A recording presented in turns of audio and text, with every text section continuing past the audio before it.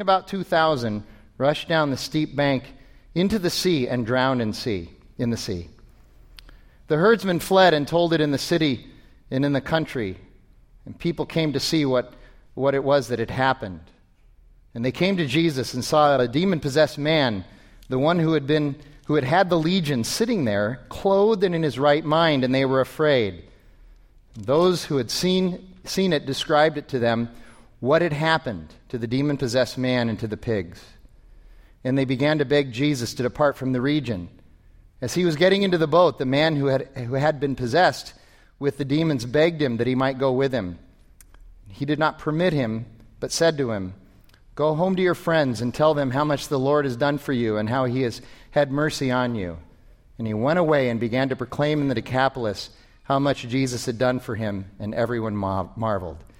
This is God's word. You may be seated. Well, good morning, Arcadia. We're glad that you are here. Yeah, all right. Thank you very much. I'm glad you're awake. You don't know this guy probably unless you've been to Tempe in the past. This is David Blakeman. Today we decided to do a little switcheroo, and so David brought his team over from Tempe, and we sent Cody over to Tempe from Arcadia. David gets the better of the deal because you only have to do 2 services here, right, as opposed to 4 over at Tempe, and you get to go home and be done with after I'm done preaching. So I'm going to prolong this as long as possible. Anyway, David has been a great friend. You've been leading at Tempe now for 3 years now. 3 years, you've been a part of the preaching collective with us, and you attend Fuller Seminary, which is, pretty cool. And so we're glad that you are here. Welcome. Thank you for leading us today, and David's going to be back in just a few minutes, all right? Thanks. If you're new here today, my name is Frank. I'm the lead pastor of Redemption Arcadia. A couple of updates that I want to give you. First of all, we are, again, in the process of planting another Redemption congregation out of Arcadia. We are planting Redemption Scottsdale. Sean Mortensen, the elder from Arcadia who is doing that, is actually over at Scottsdale Presbyterian Church this morning. He's preaching there this morning. He's going to be preaching there the next 2 Sundays as well. This is going to be the location of the new Scottsdale Redemption congregation. And every month now, for the last 3 or 4 months and going forward, they have a monthly gathering of the people who are interested in finding out more about the planting of that congregation. And so that monthly gathering is tonight at 5 o'clock at Scottsdale Presbyterian Church. So if you're interested at all in any way, if you just want more information, you're just trying to figure out what's going on, we would encourage you to go to the gathering tonight at 5 o'clock at Scottsdale Presbyterian. Sean also wrote a blog, which is on our website, the Arcadia Congregation website at redemptionaz.com, giving us a little bit of an update as well on the congregation. That congregation is going to be officially launched and planted September 13th of 2015. So it's coming up pretty soon, and probably sometime in August they will start to meet on a weekly basis as well. Second thing I want to mention is the Citizens Concert is coming this coming Saturday night in this sanctuary, in this auditorium right here, from 7 o'clock to 9 o'clock. If you're a Citizens fan, and you should be, they are going to be here, and we are going to be presenting them. It'll be a great concert. Please go online and buy tickets. They're only $15 a piece. You can go to the Connect desk, and we have an iPad back there where you can buy the tickets, or you can go to redemptionaz.com, pick the Arcadia congregation, and you can buy your tickets there as well. It's going to be a great time. And then the last thing I want to do is, it was 5 or 6 weeks ago that we announced that our congregation has actually purchased permanent property. We have placed into escrow a permanent place for us to finally reside. We've been leasing this place for the last 5.5 years, and we've been on the hunt for more than 3 years for a piece of property. And so we announced that we placed that in escrow a number of weeks back, and then we haven't told you anything since. And so I started feeling like it was time to maybe give you a little update on what's happening. And so here's what's happening. Things are going as well as we could have hoped that they would go, maybe even better. When we announced, we said that we felt that probably we would close escrow. If everything went well, we would probably close escrow somewhere around July 10th.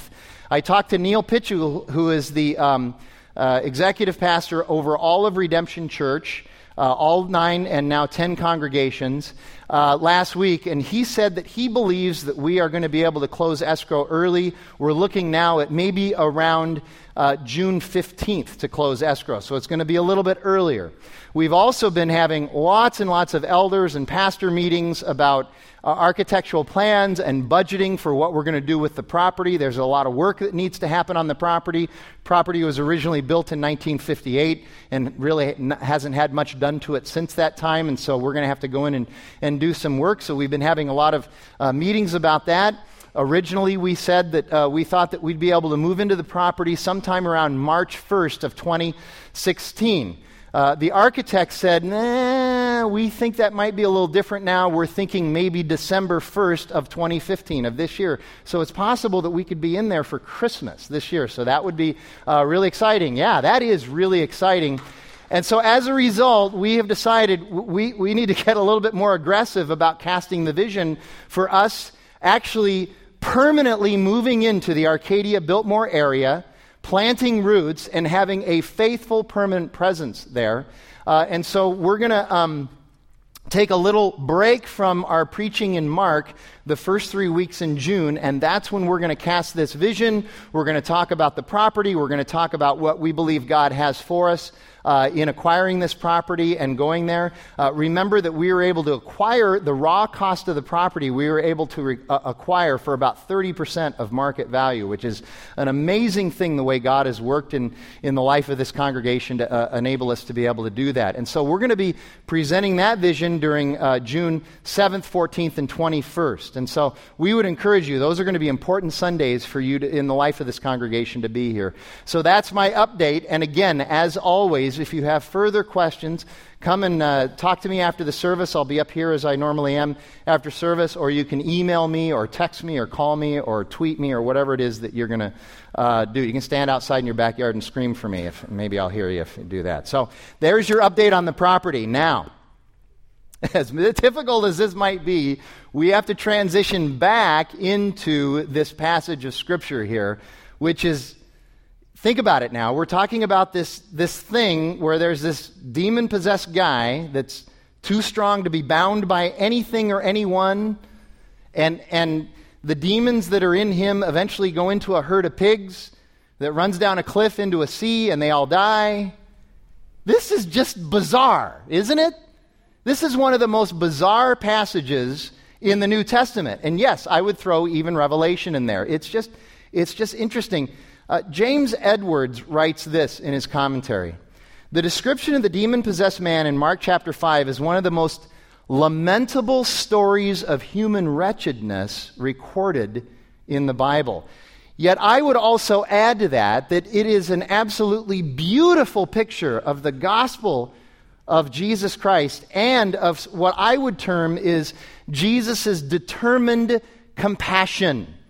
He has a determined compassion. In fact, that leads right into what I believe is the big idea for today, and that's this. Jesus will go anywhere, he will do anything, and he will offend anyone in order to accomplish his mission. He will go anywhere, do anything, and he'll offend anyone, even pig farmers, in order to accomplish his mission.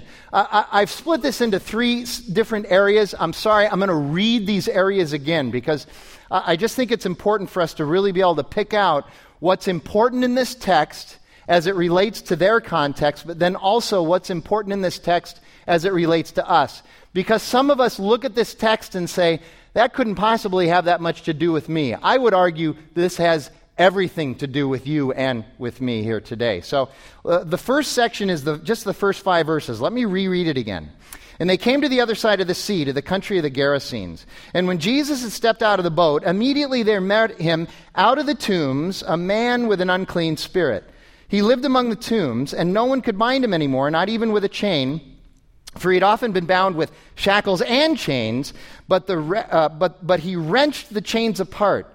And he broke the shackles into pieces. No one had the strength to subdue him. Let me just say here, and I'll mention this again, but let me just say here, it's amazing the brevity with which Mark normally writes, how much text he devotes to the strength, the abnormal strength of this demon-possessed man. That must be significant here, that he's spending what we see, 2 verses on this, and then yet another verse, verse 5, which I haven't read yet, on the torment and agony that he was in. Verse 5 says, "Night and day among the tombs and on the mountains he was always crying out and cutting himself with stones." So last week when Justin was here, by the way, that was cool to have Justin here last week, right? Those of you that were here, our planting pastor, that was really nice that we snagged him out of the 9 congregations. I mean, I got to tell you, you got to be quick. Anyway, we have a map. I promise this is the only time I'll do this during Mark. I felt like this would maybe be the best time to do it. It's probably hard to see a lot of this, but I do have my trusty little laser pointer, which really primarily acts as a toy for my 100-pound Weimaraner. He loves to look at the red dot and run around. Brings us so much amusement. Anyway, please don't call the pound. There's Jerusalem down there. Now, you need to understand that it's not until the latter chapters of Mark that Jesus finally gets down there. The first half or more of Mark, Jesus really spends most of his time up here around the Sea of Galilee and in the region of Galilee. But last week when Justin was here, he got in a boat here and went across the Sea of Galilee. And so today, for these 20 verses, he's in this region here known as the Decapolis. Decapolis, which means 10 cities. It's the region of 10 cities. And specifically, he's in this area known as the Gerasenes, which is still well known even today as being a place where there's a lot of weird spiritual stuff going on, and it's a little bit freaky and a little bit creepy. So it wasn't just this way back then. Lots of tombs still there. And this is where Jesus goes. And he gets off the boat. And so the inference, it's not necessarily that we can draw an absolute conclusion to this, but the inference is that this is really close to the Sea of Galilee. Most people would say Jesus probably traveled a mile or 2 before he ran into this guy. But nevertheless, he's on the east side now of the Jordan River, the east side of the Sea of Galilee. And as I mentioned, the amount of text that Mark spends describing the strength of this demon-possessed man should tell us that this is really important for us to pay attention to. I mean, just a few of the words. This is not even all the words. It says that he broke the chains that bound him, and no one had the strength to subdue him. Kind of sounds like a U of A football player, right? Not even one amen on that. Okay, there you go. All right. I don't really care. It's just that you all care so much. I thought, maybe not. Anyway, all joking aside, that word subdue is the Greek word demazo, which ordinarily, in fact almost exclusively in ancient literature and in the New Testament, is only used to describe trying to subdue a wild beast or an animal. It's rarely used in the context of trying to subdue a human being. So in using that word, Mark is signaling us to the fact that there is a huge problem here, but even more. We certainly get the idea from the text that the people who lived in this area with this man were afraid of him, they were unhappy with him, they thought of him as a threat. What we don't really see in the text, but what many commentators have said, is that originally, when this man began to manifest these symptoms of the struggles that he was having, this spiritual warfare, dealing with evil, dealing with sin, dealing with demons, that the people tried to probably tried to help him, that they were there trying to minister to him, to fix whatever it was that they thought might fix him. But we need to understand that nothing can save him. Not one thing can deliver this man, save this man, fix this man, not one thing. You can bring him a new philosophical school or worldview. Not going to help him. You can have a particular medical protocol. Not going to help him in this situation. You can come at him and you can say, maybe we just need to change his circumstances. Maybe if we brought him happier circumstances into his life, he would be better. Maybe for many of us in the United States, we love the geographical solution to all of our problems. Maybe my life would be better if I just moved to Montana and bought a farm. And they're sitting there going, we don't know where Montana is, but we heard it's cool. Let's send him there, and maybe he'll be better. That's not going to work either. An attitude adjustment, or even let's just be really compassionate really nice to him. None of that was able to help him. None of that could help him. There's only one thing that could help him. And we've read the text already, so you know there's the one thing that helped him, and that was Jesus. The power, the authority of Jesus and the gospel is the only thing that could help him. And I want to tell you something. The story of this demon-possessed man is also our story. And I know that for some of you, you're struggling with that right now because you're going, I'm not possessed with demons. I'm not breaking chains. I wish I was strong enough to break chains. I'm not breaking any chains. I'm not living among the tombs. I'm not living among the dead. And I would say, yes, you're right. Circumstantially, your story is not the story of the demon-possessed man, but substantially it is. Every one of us has been influenced from birth by the fact that we are born separated from God, that we are in the midst of a spiritual warfare, a very serious and very real spiritual warfare, that at times can manifest itself with demon possession, but primarily and mostly simply manifests itself through the corruption of evil and sin in this world, which we are all a part of, and which we all partake in, and which we all come under the influence and power of. And in that regard, substantially, we are exactly the same as the demon-possessed man, and there's only one thing that can save us, one thing that can heal us, one thing that can deliver us, and that is Jesus Christ. We need to understand that this is actually a story of us as well. And then it says that he lived among the tombs. What is that? He lived among the tombs? It means that he lived among the dead. This is tragic imagery of what his life had become. In his life, with his condition, he might as well be dead. Nobody wanted him around. This is the only place that he could find refuge, the only place he could find any sort of comfort. He was as good as dead, you could say it that way. He was certainly dead to the people who were there in the community. And he was cutting himself. Why was he cutting himself? Well, the goal of any demon, the goal of Satan, the goal of sin, the goal of evil, the goal of the corruption that has taken place in this world since Genesis 3, the goal of all of that is to destroy any image bearer of God. In other words, the goal of it is to destroy us all. Because we're all image bearers of God, every one of us. So the goal here is just in any way it can to destroy the image bearer of God. And so Satan does this through demons and through sin and through evil in a variety of ways, and physical torment is certainly one of them. But he also does it in other ways. He destroys us through emotional challenges and torment. Let me suggest this. Some of you, again, look and you say, well, why are you talking? I've got my emotions completely under control. I'm cool, I'm calm, I'm collected. Nothing riles me. I'm fine. Okay, listen. The truth is, the spiritual truth is that you and I, all of us, every one of us, we are all emotional basket cases. Some of us just hide it better than others. But we're all at war emotionally. We just don't necessarily all wear it on our sleeves. And so Satan does it through emotions. He does it obviously sexually. Think about it. Just think about. All right, many of you aren't as old as I am. Most of you aren't as old as I am. I've been around for a long time. It's amazing how obsessed we are in the public sphere today with sex, sexual identity, sexual ethics, sexual behavior, all that stuff. Satan is going to destroy the image bearers even through something as good as sex. He's going to do it there as well. Certainly, in direct spiritual ways, the greatest spiritual destruction we engage in is our own sin. Every time we sin, every time I sin, essentially here's what's happening.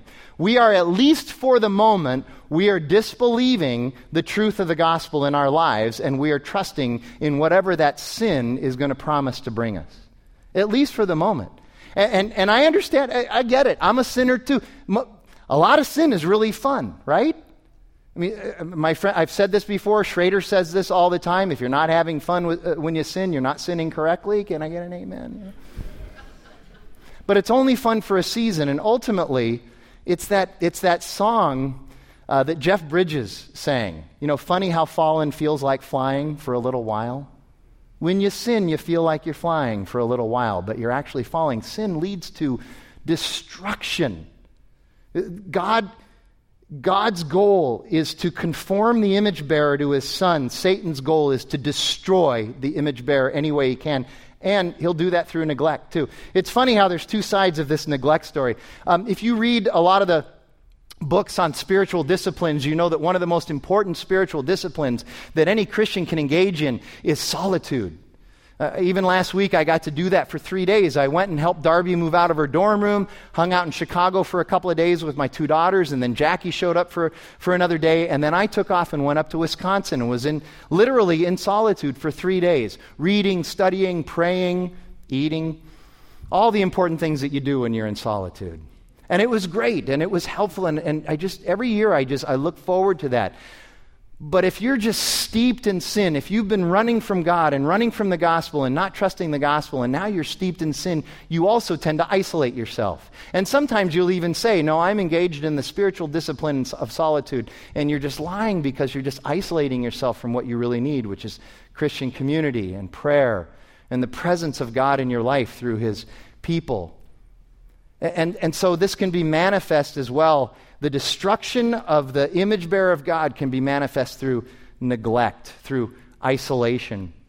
One commentator says that those possessed by demons are isolated, they have great physical strength, and they engage in self-destruction. They are impervious to what we might call reason or common sense, but what the Bible calls God's wisdom. They're just impervious to the wisdom of God, because that would run contrary to Satan's goal in our life, which is the destruction of the image bearer of God. And we need to acknowledge also that this behavior of cutting and crying out, it's a sign of his agony.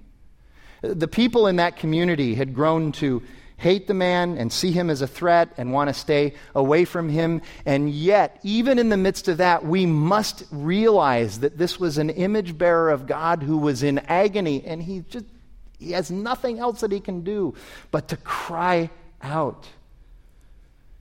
I know that you and I don't loudly, proudly, in a public way, cry out in our agony.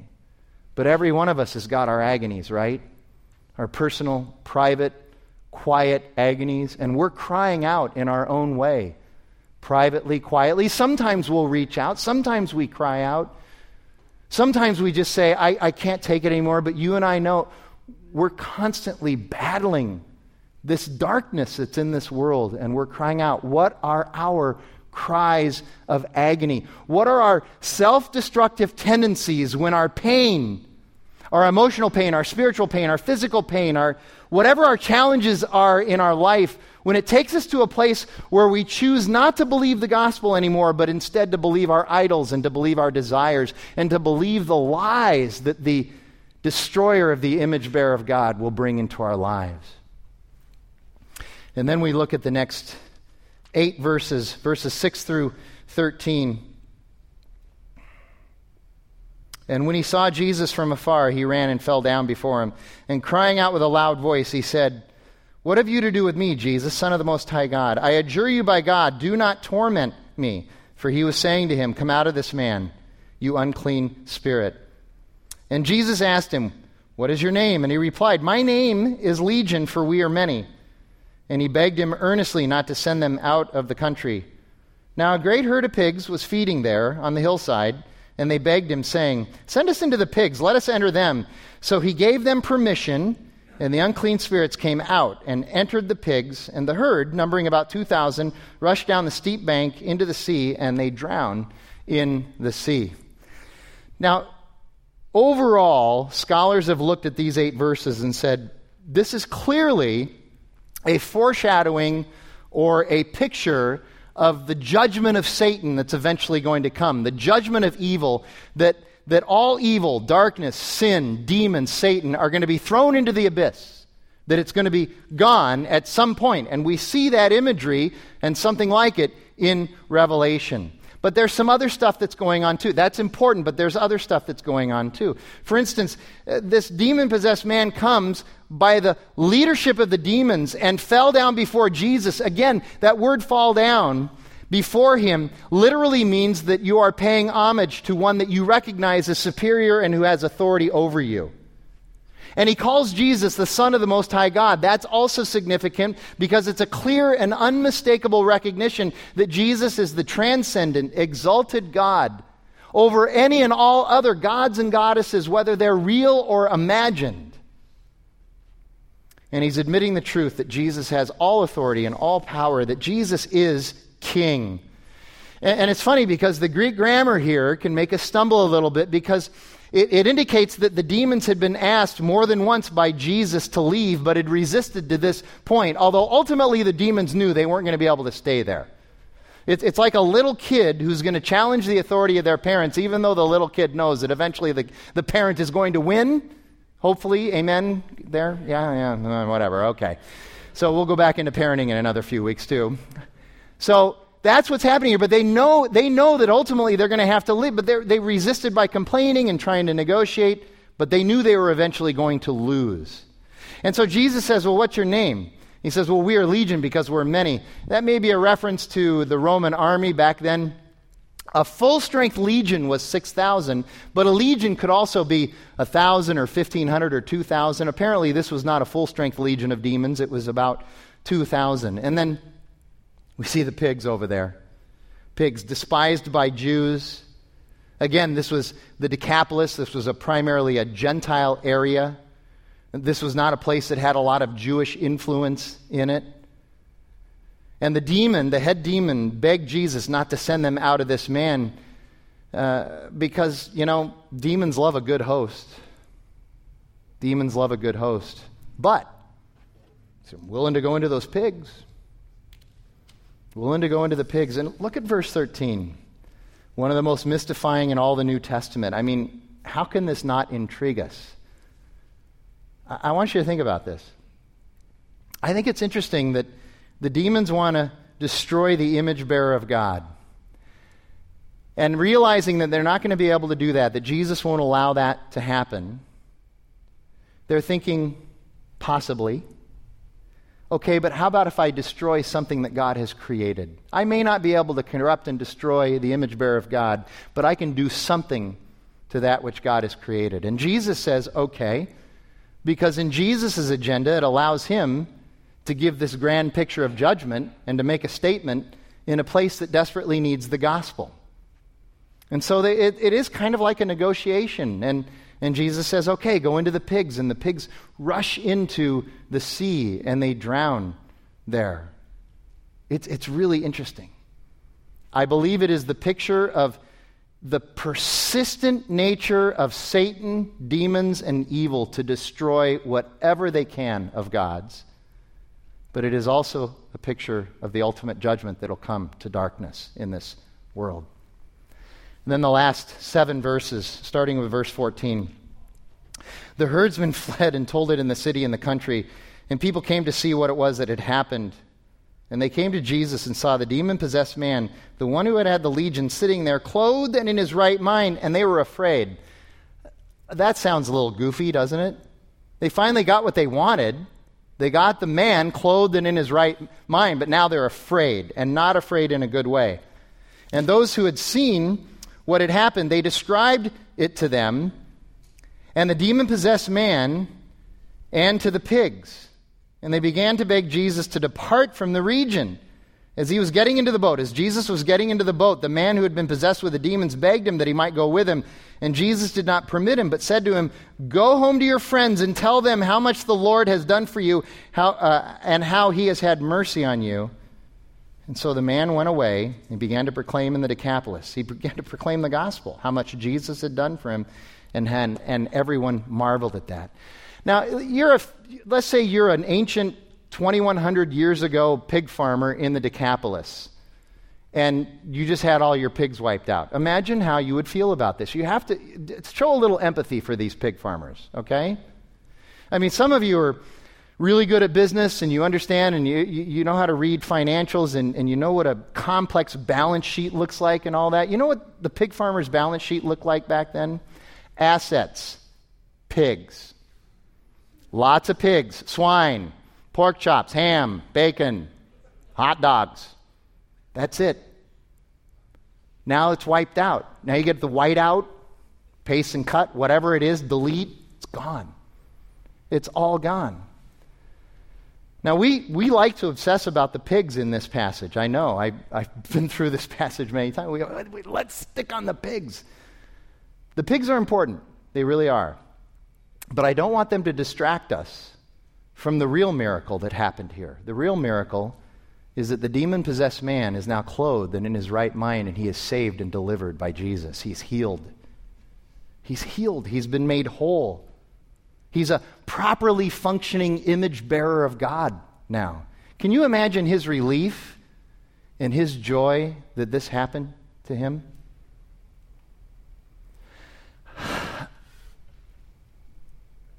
One of the greatest desires that we have as humans is that we want to be loved.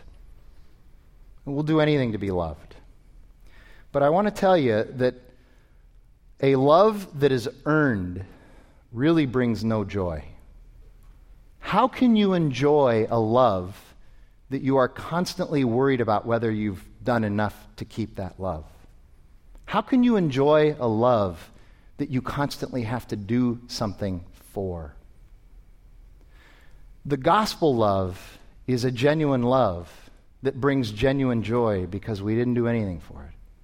This demon-possessed man didn't do anything for this. God's love is driven by grace. It's driven by unmerited favor. Jesus came to this region against all odds, weathering a storm, and he came and he extended this love, this grace, this mercy, this unmerited favor to this man. The gospel brings genuine joy because the love is rooted in grace. Those of you who are Christians today, you should know this love and know this joy and know this grace.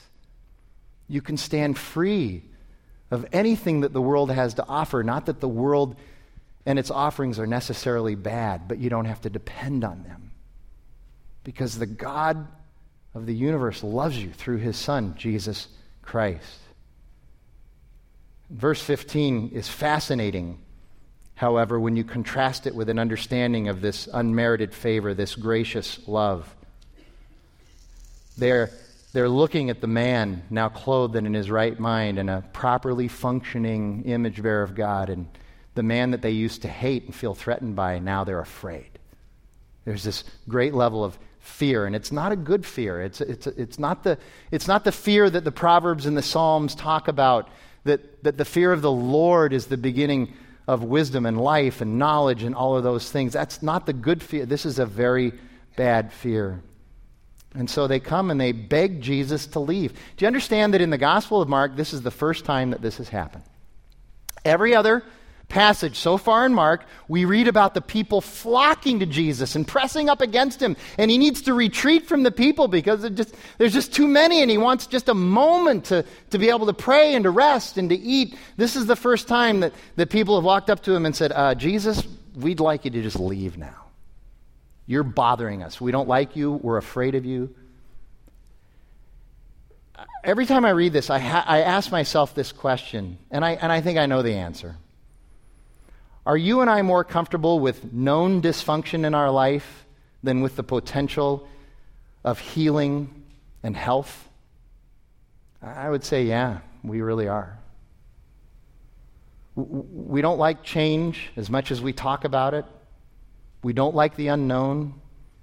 We can be guaranteed that things are going to be so much better, absolutely guaranteed, and we go, no. We prefer our dysfunction. Why is that? Edwards has some insight on this. He writes this. Listen to this. The residents of this region resent the intrusion of Jesus. Such is the common response of the human heart to Jesus. Consider, most people, if they were asked, would probably say that they would like to see a manifestation of God. Sure they would.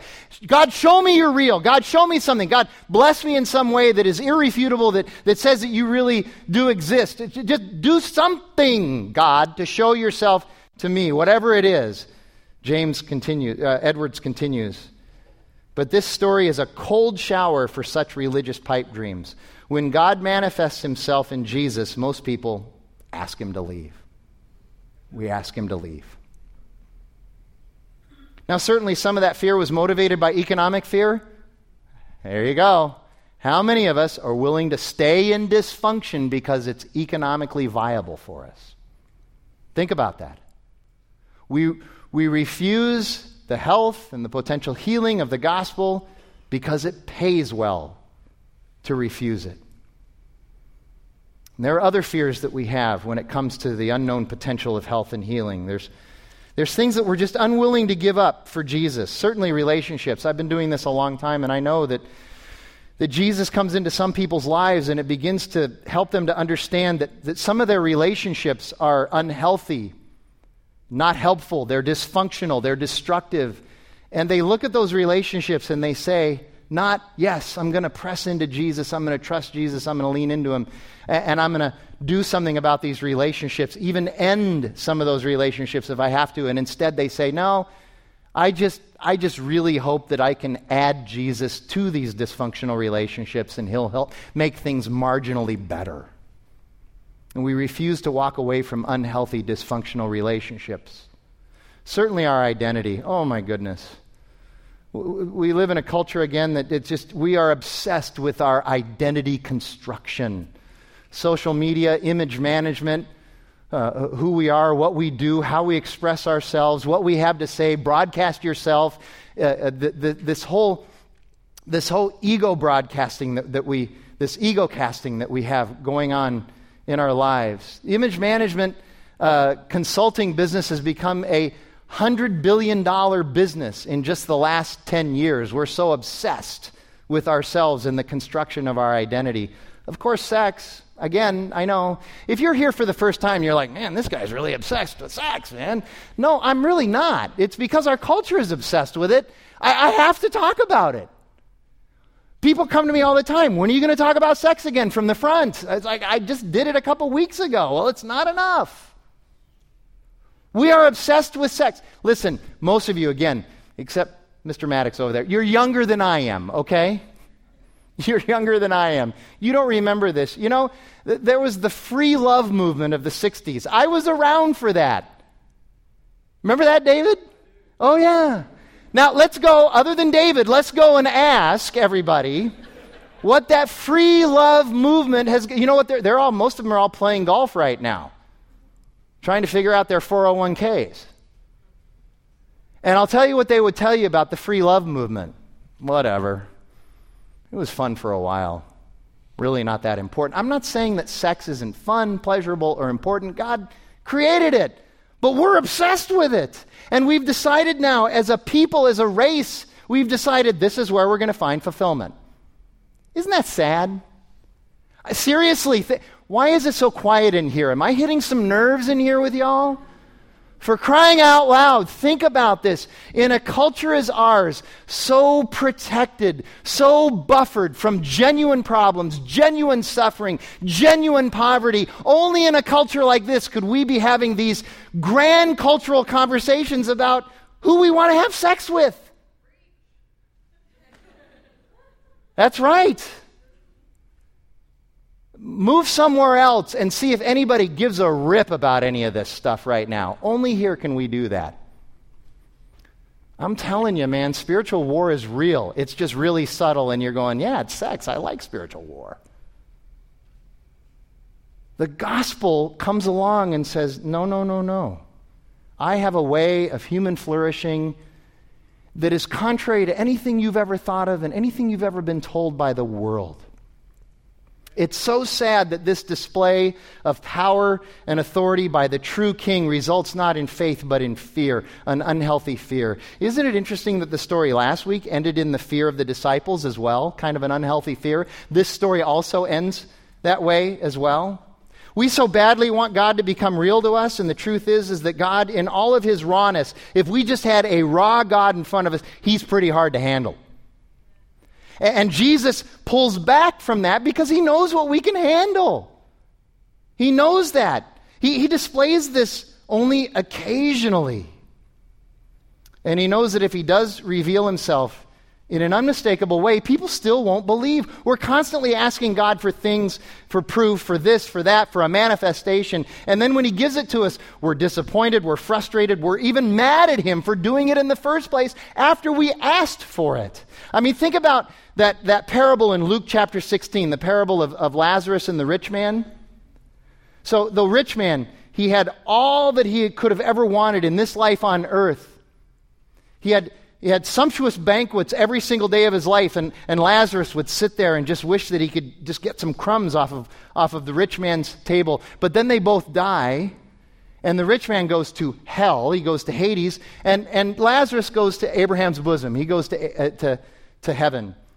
And there's this chasm between the two that cannot be crossed. It's permanent, it's done, it's eternal, that's it. And the rich man is in Hades, and he's going, Could Lazarus just dip his finger in cool water and put it on my tongue for a little bit of relief? I'm in agony here. Please, Father Abraham, help me somehow. And he says, nope, can't do it. Can't cross the chasm. Well, then please tell Lazarus to go and tell my family that this is real. That if they die in the same condition that I died in, they're going to end up in this awful, horrible place. Please tell them to go. If they hear from a man who is risen from the dead, surely they will believe. Here's what Father Abraham said. The rich man says, surely, Father Abraham, if someone from the dead goes to my family, they will believe. And Father Abraham says this. Jesus says this. They have Moses and the prophets. They have this and that guy Frank, who's constantly pitching a fit on Sunday morning. They don't need anything else. If they don't believe that, they'll never even believe a person who rises from the dead. Not even the other Lazarus from John chapter 11. Remember that? Some of them believed, but others went, I think we should just kill Jesus. People, when they're presented with the reality of the power and the authority of Jesus, which is all the power and authority we need, most just reject him. They run from him, they mock him. And then verses 19 and 20, I think, are really critical. Jesus commissions this guy to go and tell everyone. He wanted to go with Jesus, and he says, no, you have to stay here because the Decapolis is certainly one place that needed someone to proclaim the gospel in it. It was primarily Gentile, like I said before, non-Jewish, so they didn't have any influence of the Hebrew Bible or of God-fearing Gentiles there. And so Jesus just continues to pound the fact that the gospel is for all nations, all ethnicities, all tribes, all college football fans. Anybody can be saved by the gospel. So he sends him to proclaim the gospel. And it also shows, this is very interesting to me, it also shows that, yes, sometimes we are sent places when we are sent on mission for God, right? Sometimes we get sent somewhere else, okay? What's really sad, though, is the number of people who don't realize that sometimes, in fact, more often, we're just sent where we already are. Amen. And that's what this guy does.